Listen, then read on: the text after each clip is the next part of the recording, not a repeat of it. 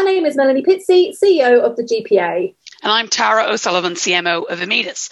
As you'll all be aware, there are so many talented, driven and hardworking individuals within the payroll industry from all around the world.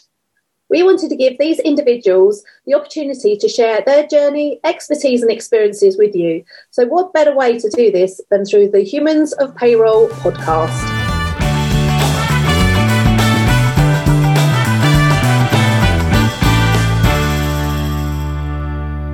So hi everyone, and we have our next episode of Humans of Payroll, and I'm delighted to say that we have Felicia Cheek today. So hi Felicia. Hi.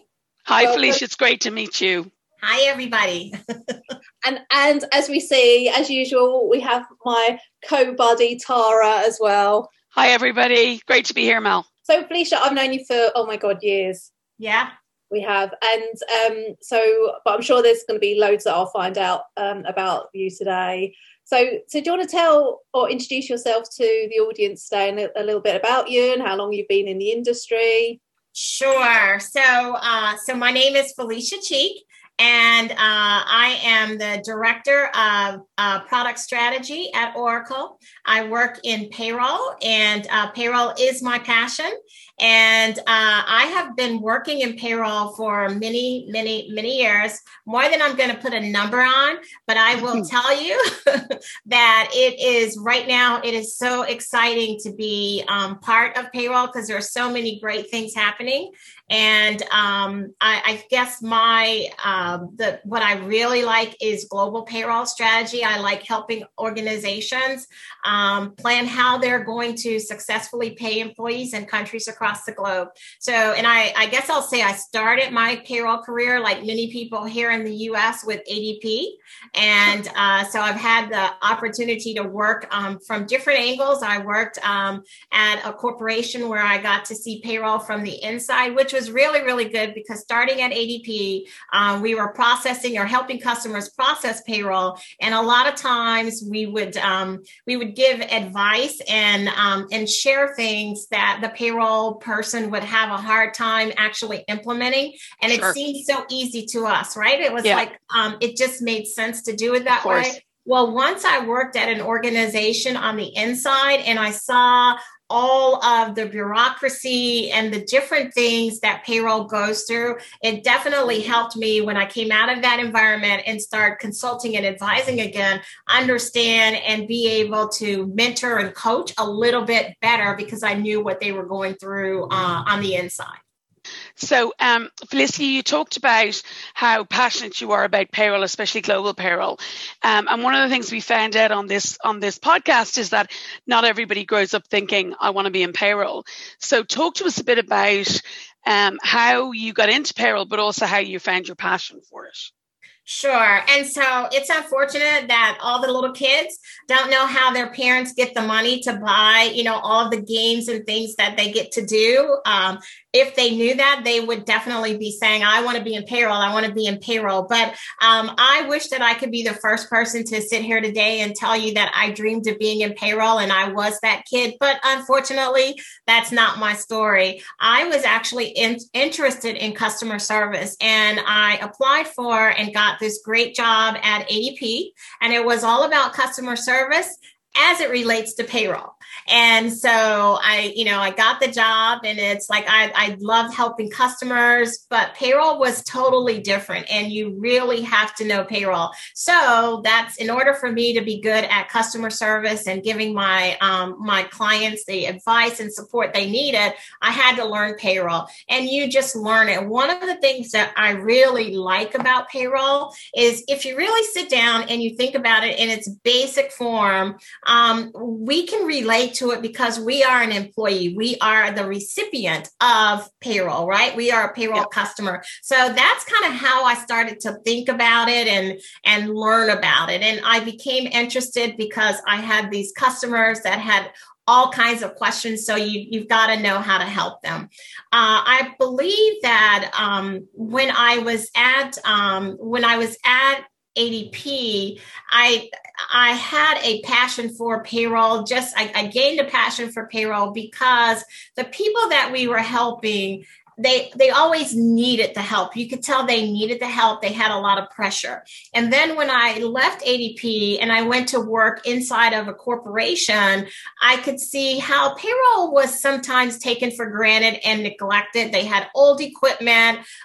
They were never invited to the table.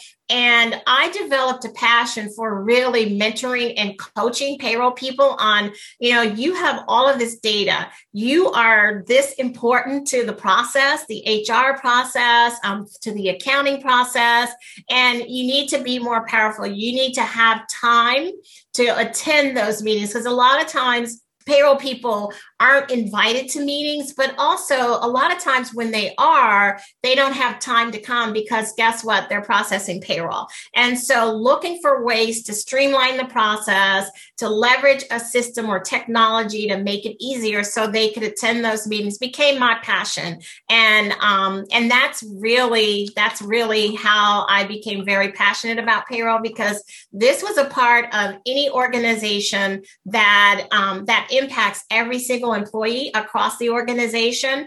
And they just didn't get as much respect and support as they needed. And I just, again, became very passionate about being that person to push the payroll people out there. Excellent.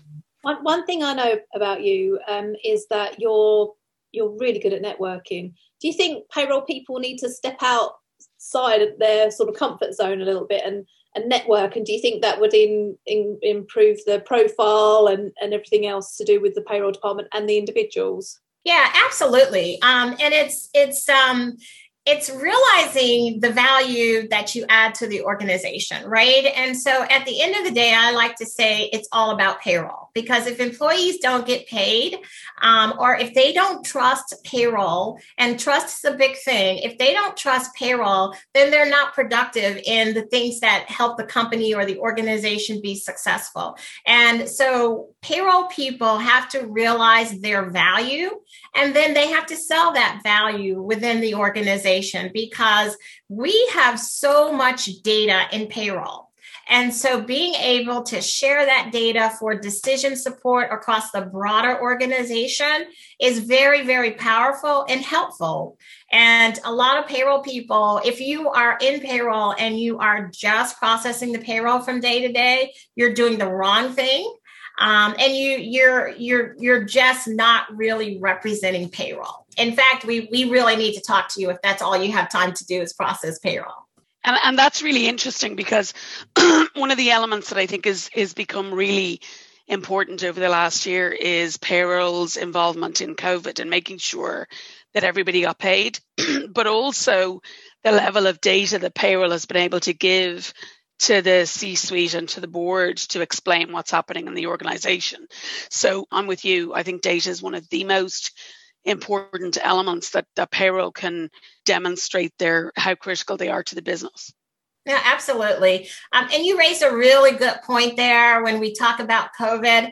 I think as a result of COVID, a lot of organizations have reevaluated how they look at payroll and really increase the value. And you talk about frontline workers and, who is a frontline worker. Payroll definitely stepped up. Maybe we weren't included in that initially, but with COVID and just seeing the results, and to your point, the value that we added from a data perspective, payroll definitely took a front seat and, has become a lot more important to many organizations. Do you think that will be an ongoing thing? Do you think the profile will carry on? Oh, absolutely. Absolutely. I think COVID has added a lot to that, but I also think that we have seen a change in the kind of payroll leaders that we have, being a lot more extrovert. And I think, Tara, like you said, getting out and sharing that data within the company and, leveraging technology, streamlining and simplifying the process allows payroll leaders to actually go out and attend those meetings. And I mean by attend, not necessarily sitting in the meeting, but adding value with the information that you have and, the data that you can share. And if we think about it, every single thing in the organization at some point, or we'll say across HR, hits payroll. The result of it is in payroll. And so most of the time, if there are inefficiencies, if there are policies that need to be in place, payroll is the one that brings that to the attention of leadership. And it's just having that strong payroll leader that we're really starting to see now that can take that information, analyze it, and present it to the executives or the decision makers to make meaningful change across the organization. Absolutely.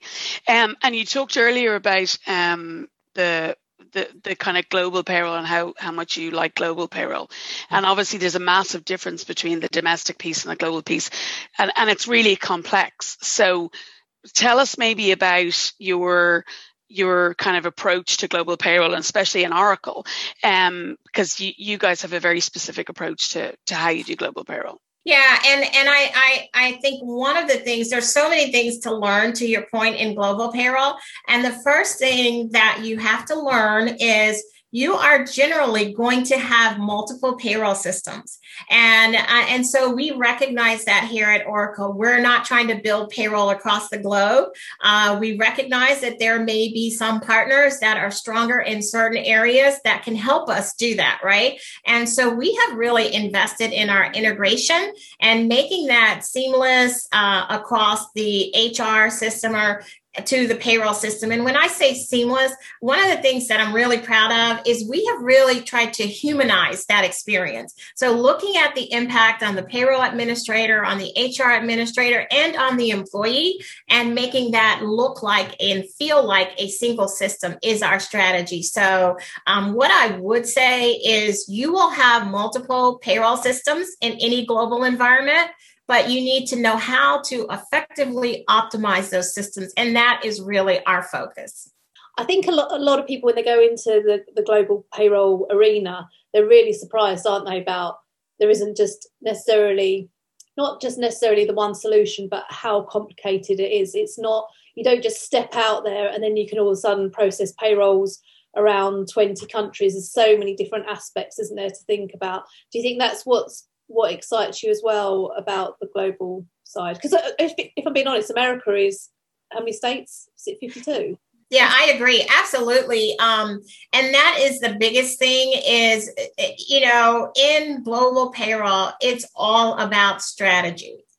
And so when we talk about the profile and the new what the new payroll leaders look like, it's people that are able to be strategic and to build and execute on a strategy. So global payroll, again, is all about strategy. And for some reason, I really like strategy. And so, the more systems you have, the more countries you're in, the more employees you pay, or really in global payroll, it's when you pay those small pockets of employees. That's where your strategy comes in. And that's really where I get excited. And I will also add to that, one of the things that a lot of organizations did initially when we started talking about global payroll and consolidating is they took the local payroll leader and put them over the world because they were good in that local market. And that's one of the quick lessons that I think organizations started to learn is we need a different skill set as a global payroll leader. And so that person may or may not be in the home office, but that person really has to be able to communicate effectively across the organization to do what needs to be done in a global environment. With obviously America, when we talk about global payroll, and then we used to talk about America, and Americans would always say that America sees America as the global part. That makes sense. And then do you think the opinions of companies or payroll people in America have changed their view on global payroll? I think absolutely. That's a really good question. Being American, but I think absolutely. And I think that we may be initially guilty of picking the U.S. payroll person to lead across the globe. And a lot of those people were very effective. Because they had the skills. But the underlying thing is they had the skills to view the world and understand the differences, the unique differences from a legislative perspective and a cultural perspective across the globe, right? Those that were not as successful were really looking single-eyed at what we're doing here in the United States. And a lot of times, I too was guilty of this. We look at the United States has 50 states and various territories. And so we looked at that as, Europe, there's lots of different countries. So it's the same thing. But the difference is we have an umbrella called the federal government. And generally that makes everything the same. And it does. And we have, the same language, we have the same currency, and you don't generally have that from country to country. So I think, Mel, we have grown. You talked earlier about humanizing the process of global payroll, which I love, because I think, I think that's not being done in a lot of places at the moment. Tell me a bit more. So obviously the human element is really important when we talk to companies where payroll reports up through HR. But I think it's just as important when payroll is reporting up through the finance side. Talk a little bit about that maybe. Yeah, and I agree with you. And, probably 50% of organizations are under HR and 50% under finance. And when you're in roles like we are, you do see some differences, right? But humanizing payroll is important because it's impacting the employee experience. So if payroll is aligned under finance and your primary focus is on cost and efficiency, but not necessarily effectiveness and the human experience, that's going to impact HR. It's going to impact the employee experience, because at the end of the day, a lot of my experience as an employee, and I mentioned this before, is my trust for getting an accurate and timely payroll. And if everything else is right, and I don't get an accurate and timely payroll, I had a bad experience at that organization. So it's sure. Very much it's very much a human process, I guess I should say. Absolutely. Yeah, and I'm just going to add one other thing too. When we talk about it's payroll is part of financial wellness, employee financial well-being. And so when we talk about humanizing, if we can make your employees happy, if your employees trust you as an employer that they are going to get an accurate and timely payroll every single time, then ultimately they are more productive. They are working. They're not calling in sick. So there's lots of benefits to the organization when you have an effective payroll process. And I also think even when you think about COVID, like your pay slip is one of the emails you will always open, right? And exactly. You will always download your pay slip or click it on the app or whatever it is. And I think there's definitely a huge opportunity there to bring your culture of financial wellness and employee well-being into the payslip by advising them or, giving them options for what to do with pensions and that kind of thing. I just think there's a massive opportunity there as well. Yeah, I agree with you.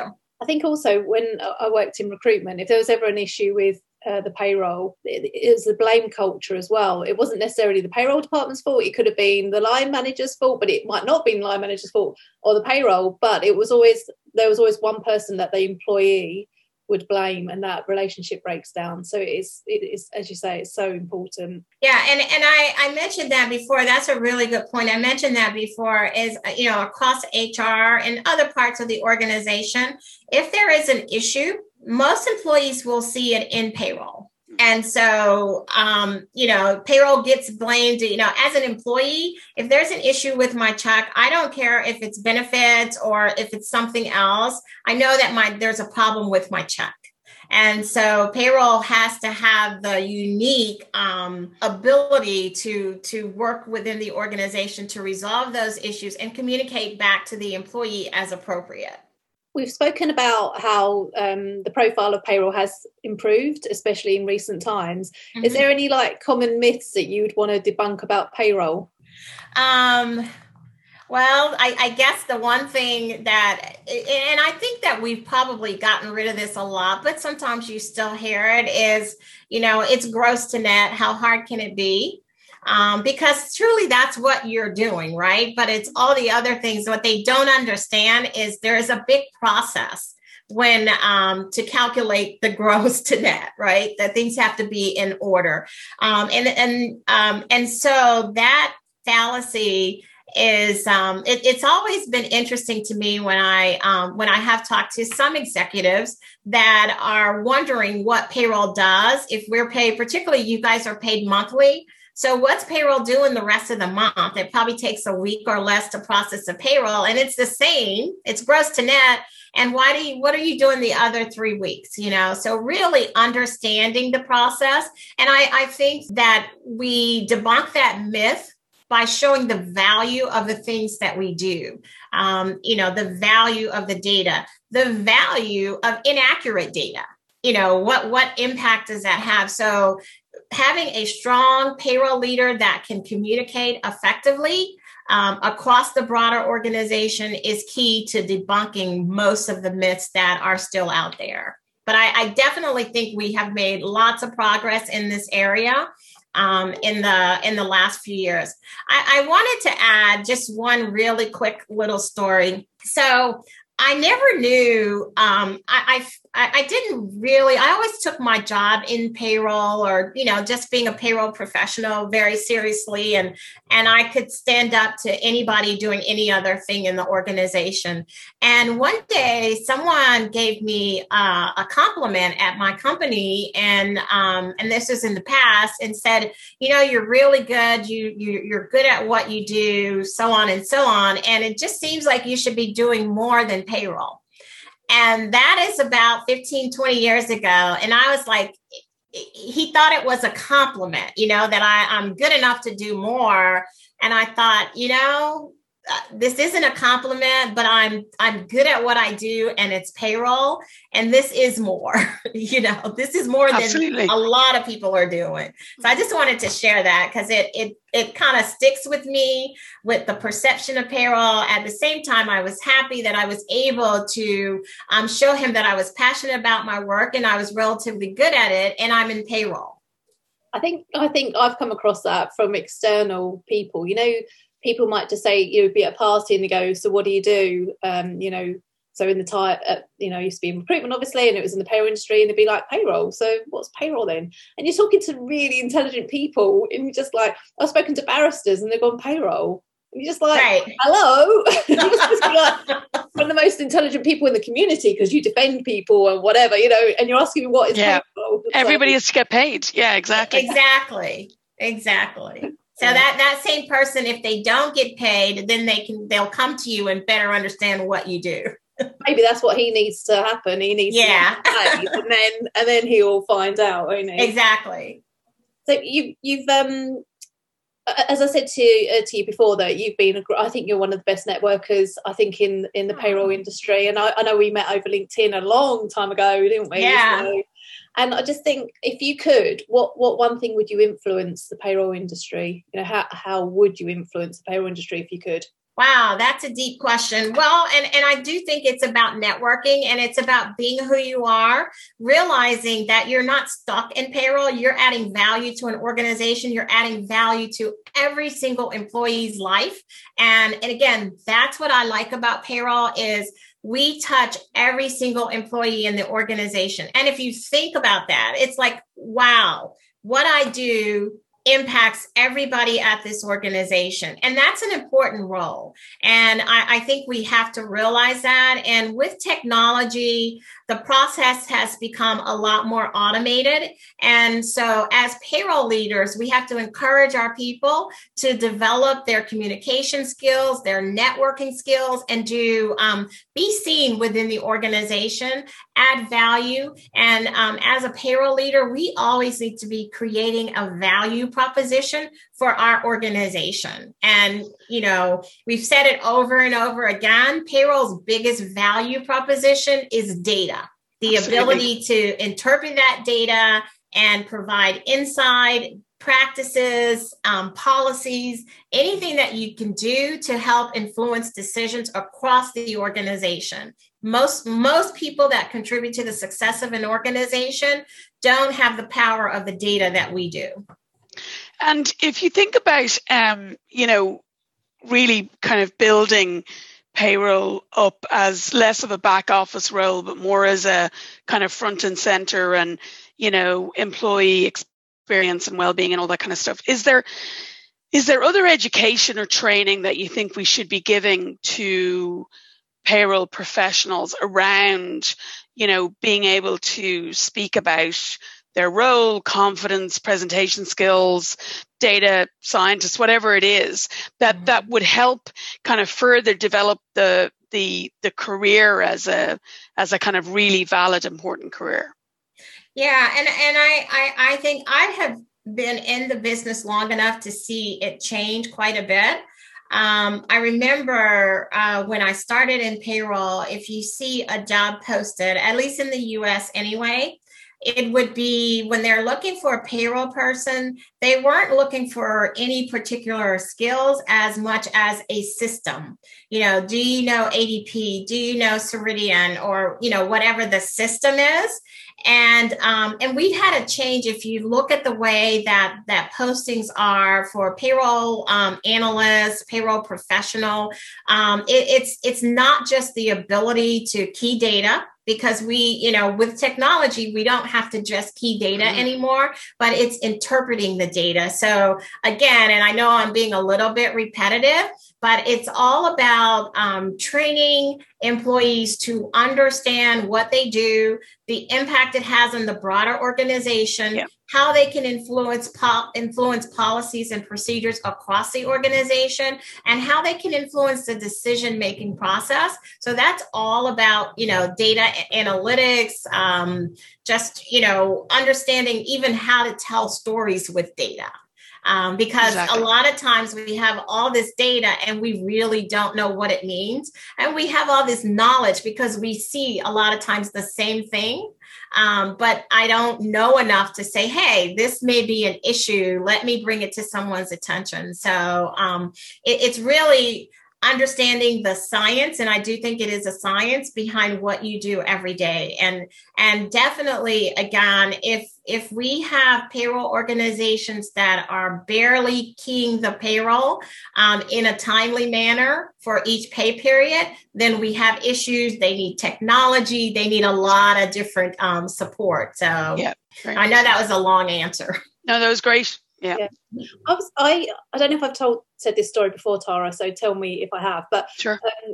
Obviously we're in Essex, so Felicia's been to Essex, so she's been to our offices previously, and obviously we have Towie. I think it's still going, and I had the opportunity to work with one of the girls from Towie in our office. So it was really random, but she didn't have anywhere to go, so I said, look, share our office. Bit daunting because I'm obviously not a Towie type person. I'm lucky if I've done my nails, but we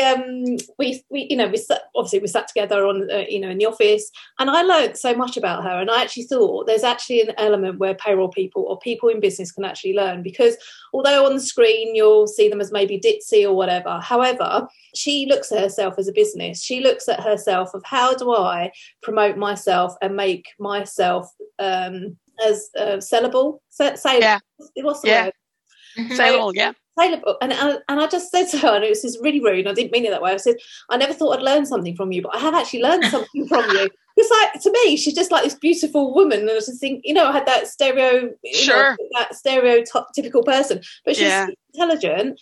And I said to her, you look at yourself as a business, don't you? She goes, yeah, of course I do. Everything I do is a business. And That's I was brilliant. thinking, actually, for payroll people, it's almost like, I mean, obviously not to the extreme of that, because we don't need payroll people in bikinis and all sorts, do we? Sure. But it's actually looking at you as an individual and how do we promote ourselves absolutely externally, because we can actually learn from people like that. Yeah, absolutely. I mean, it's all about branding.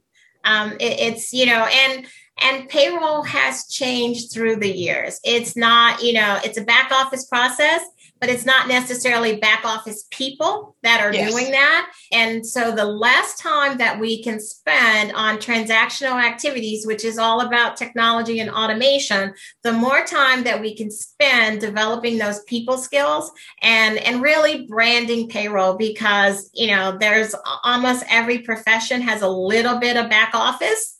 But the majority of the focus is what you do front and center is really where we want to be. Where do you think the younger generation are going to come from in the US? Where are they going to come from? Yeah, how are we going to capture the younger generation? Yeah, that's interesting. Well, one of the things that I think, a lot of organizations used to have, and I think they still do, that when they have a training program, a management training program, payroll needs to be part of the rotation. So when you bring new managers or potential managers into the organization, just spending, 2 pay periods, because you don't really get it in 1 pay period, but at least 2 pay periods with the payroll organization. If you understand what is done there, it's great for the broader organization because, as I mentioned before, payroll sees everything across the organization. So it's a great place to learn, what goes on and how it impacts the employees. That's definitely one of the things. Besides as we talked about, the additional branding. But the other thing that I will talk about, and you're starting to hear this a lot with payroll, is employee financial well-being. I mean, it's a great opportunity for payroll. So we hear about employee financial well-being a lot from a planning and a retirement perspective.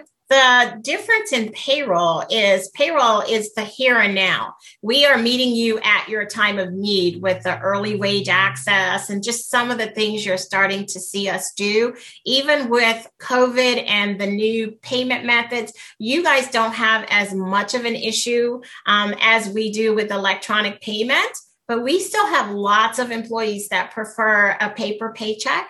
So imagine the burden on, the employee as well as the payroll organization. And then we're talking about COVID. We're talking about sanity. How many hands does a paper check go through? So those are opportunities for us as payroll leaders to start to educate throughout the organization. If you're not on electronic payment, these are some things that you need to do. If you have an issue and you've got an emergency and you need your earnings before pay date, these are some things that we can do. So there are some really neat, exciting things that touch employees that payroll has an opportunity to market ourselves with.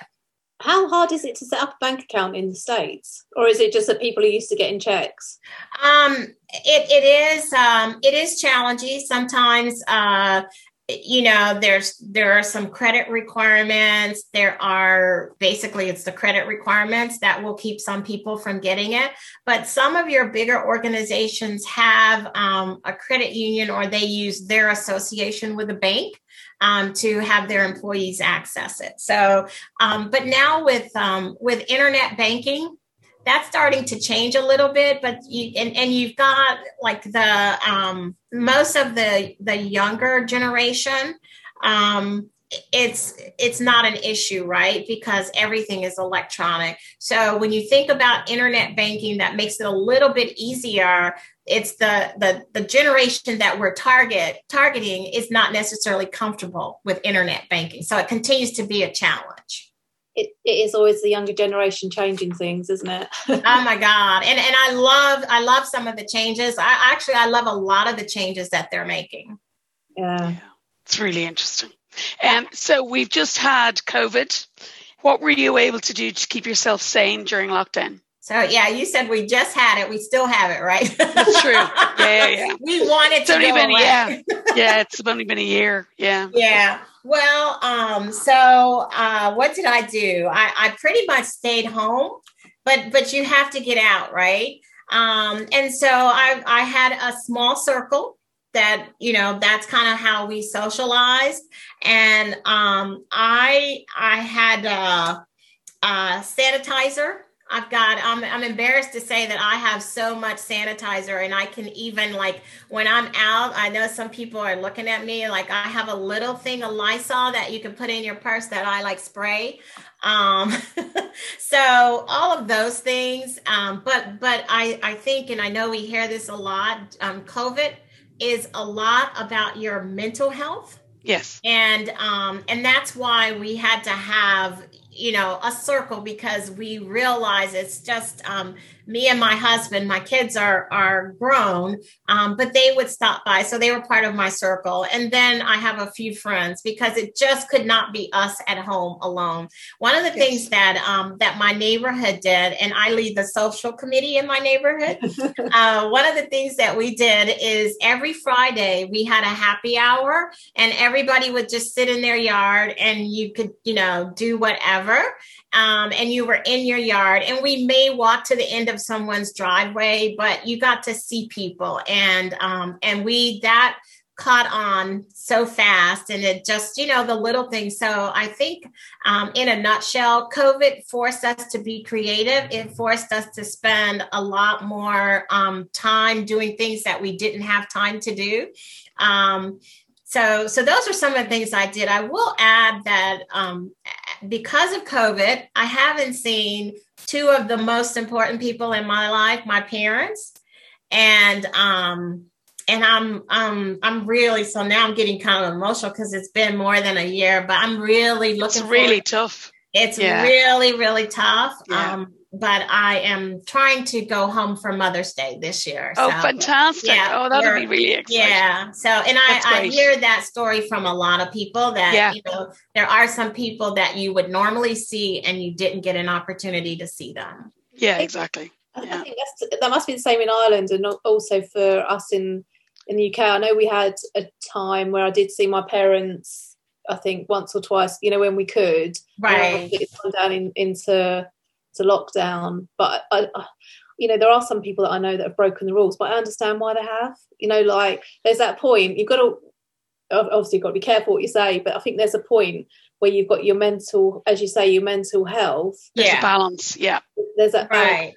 And I think if mentally, if you're not coping and you have to see somebody, then I think you have to do it, don't you? Well, yeah, I have to get on a plane, as my parents are like 16 hours away. Oh, so wow. that's so that's another step that I have to make myself comfortable with that's going to be really interesting. Yeah, because all the middle seats are open now. That's what I was going to say. Delta's opened all the middle seats last week. Yeah. Wow. I didn't know that. My sister has been she's flew from Amsterdam to the States, so she's now living back in the States. But I think she said it was okay. Yeah, I know. And and my kids are flying, by the way. My son's in Cancun right now, but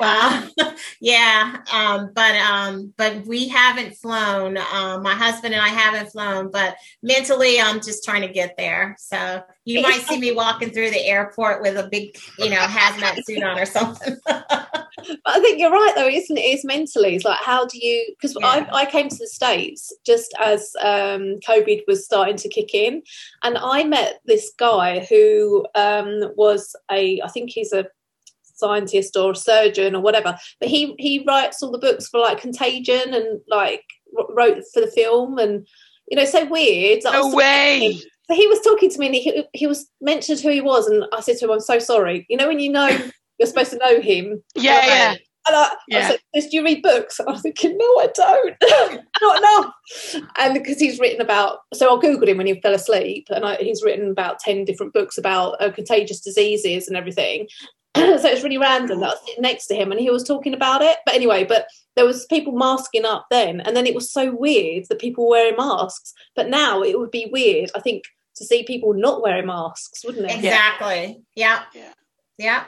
So I'm the kind of person that points out the people not wearing masks to whoever. Oh yeah, me too. Yeah, I'm like, or the people who wear it under their nose. Yeah. I'm like, it's not a nappy. It's not a nappy, people. Yeah, exactly. I always think if you're going to do a job, do it properly. So that means over your nose. Absolutely.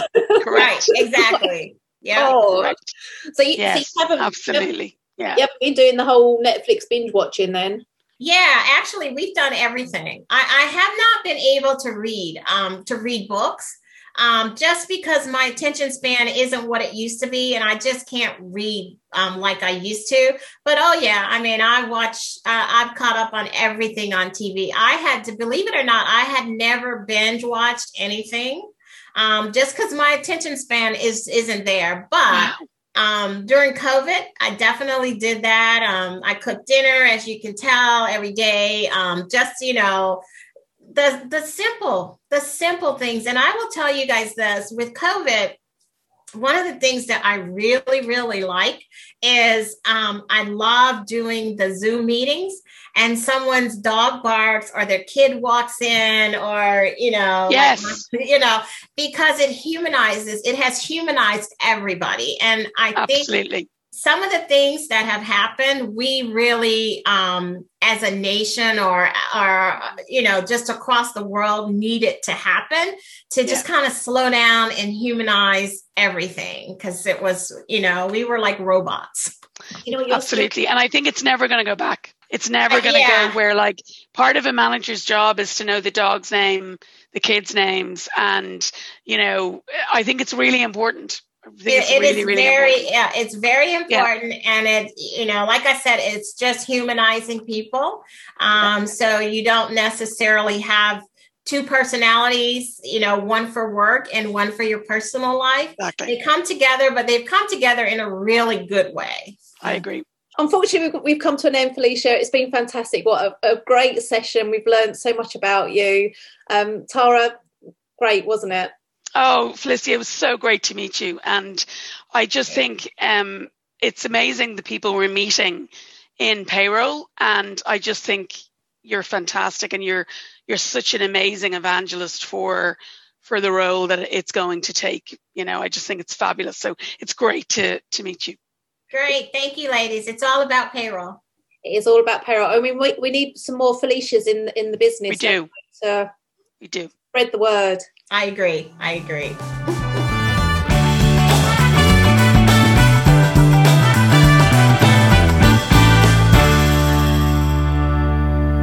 The Humans of Payroll podcast is recorded in partnership with Amedis. Amedis is the leader in consolidated global payroll solutions, processing payroll in over 150 countries. The Amedis platform provides a unified view of global payroll operations, real-time data analytics, and advanced reporting capability while ensuring legislative compliance and data security. Amedis' deep integration capabilities with HCM and finance providers dramatically simplifies multi-country payroll obligations.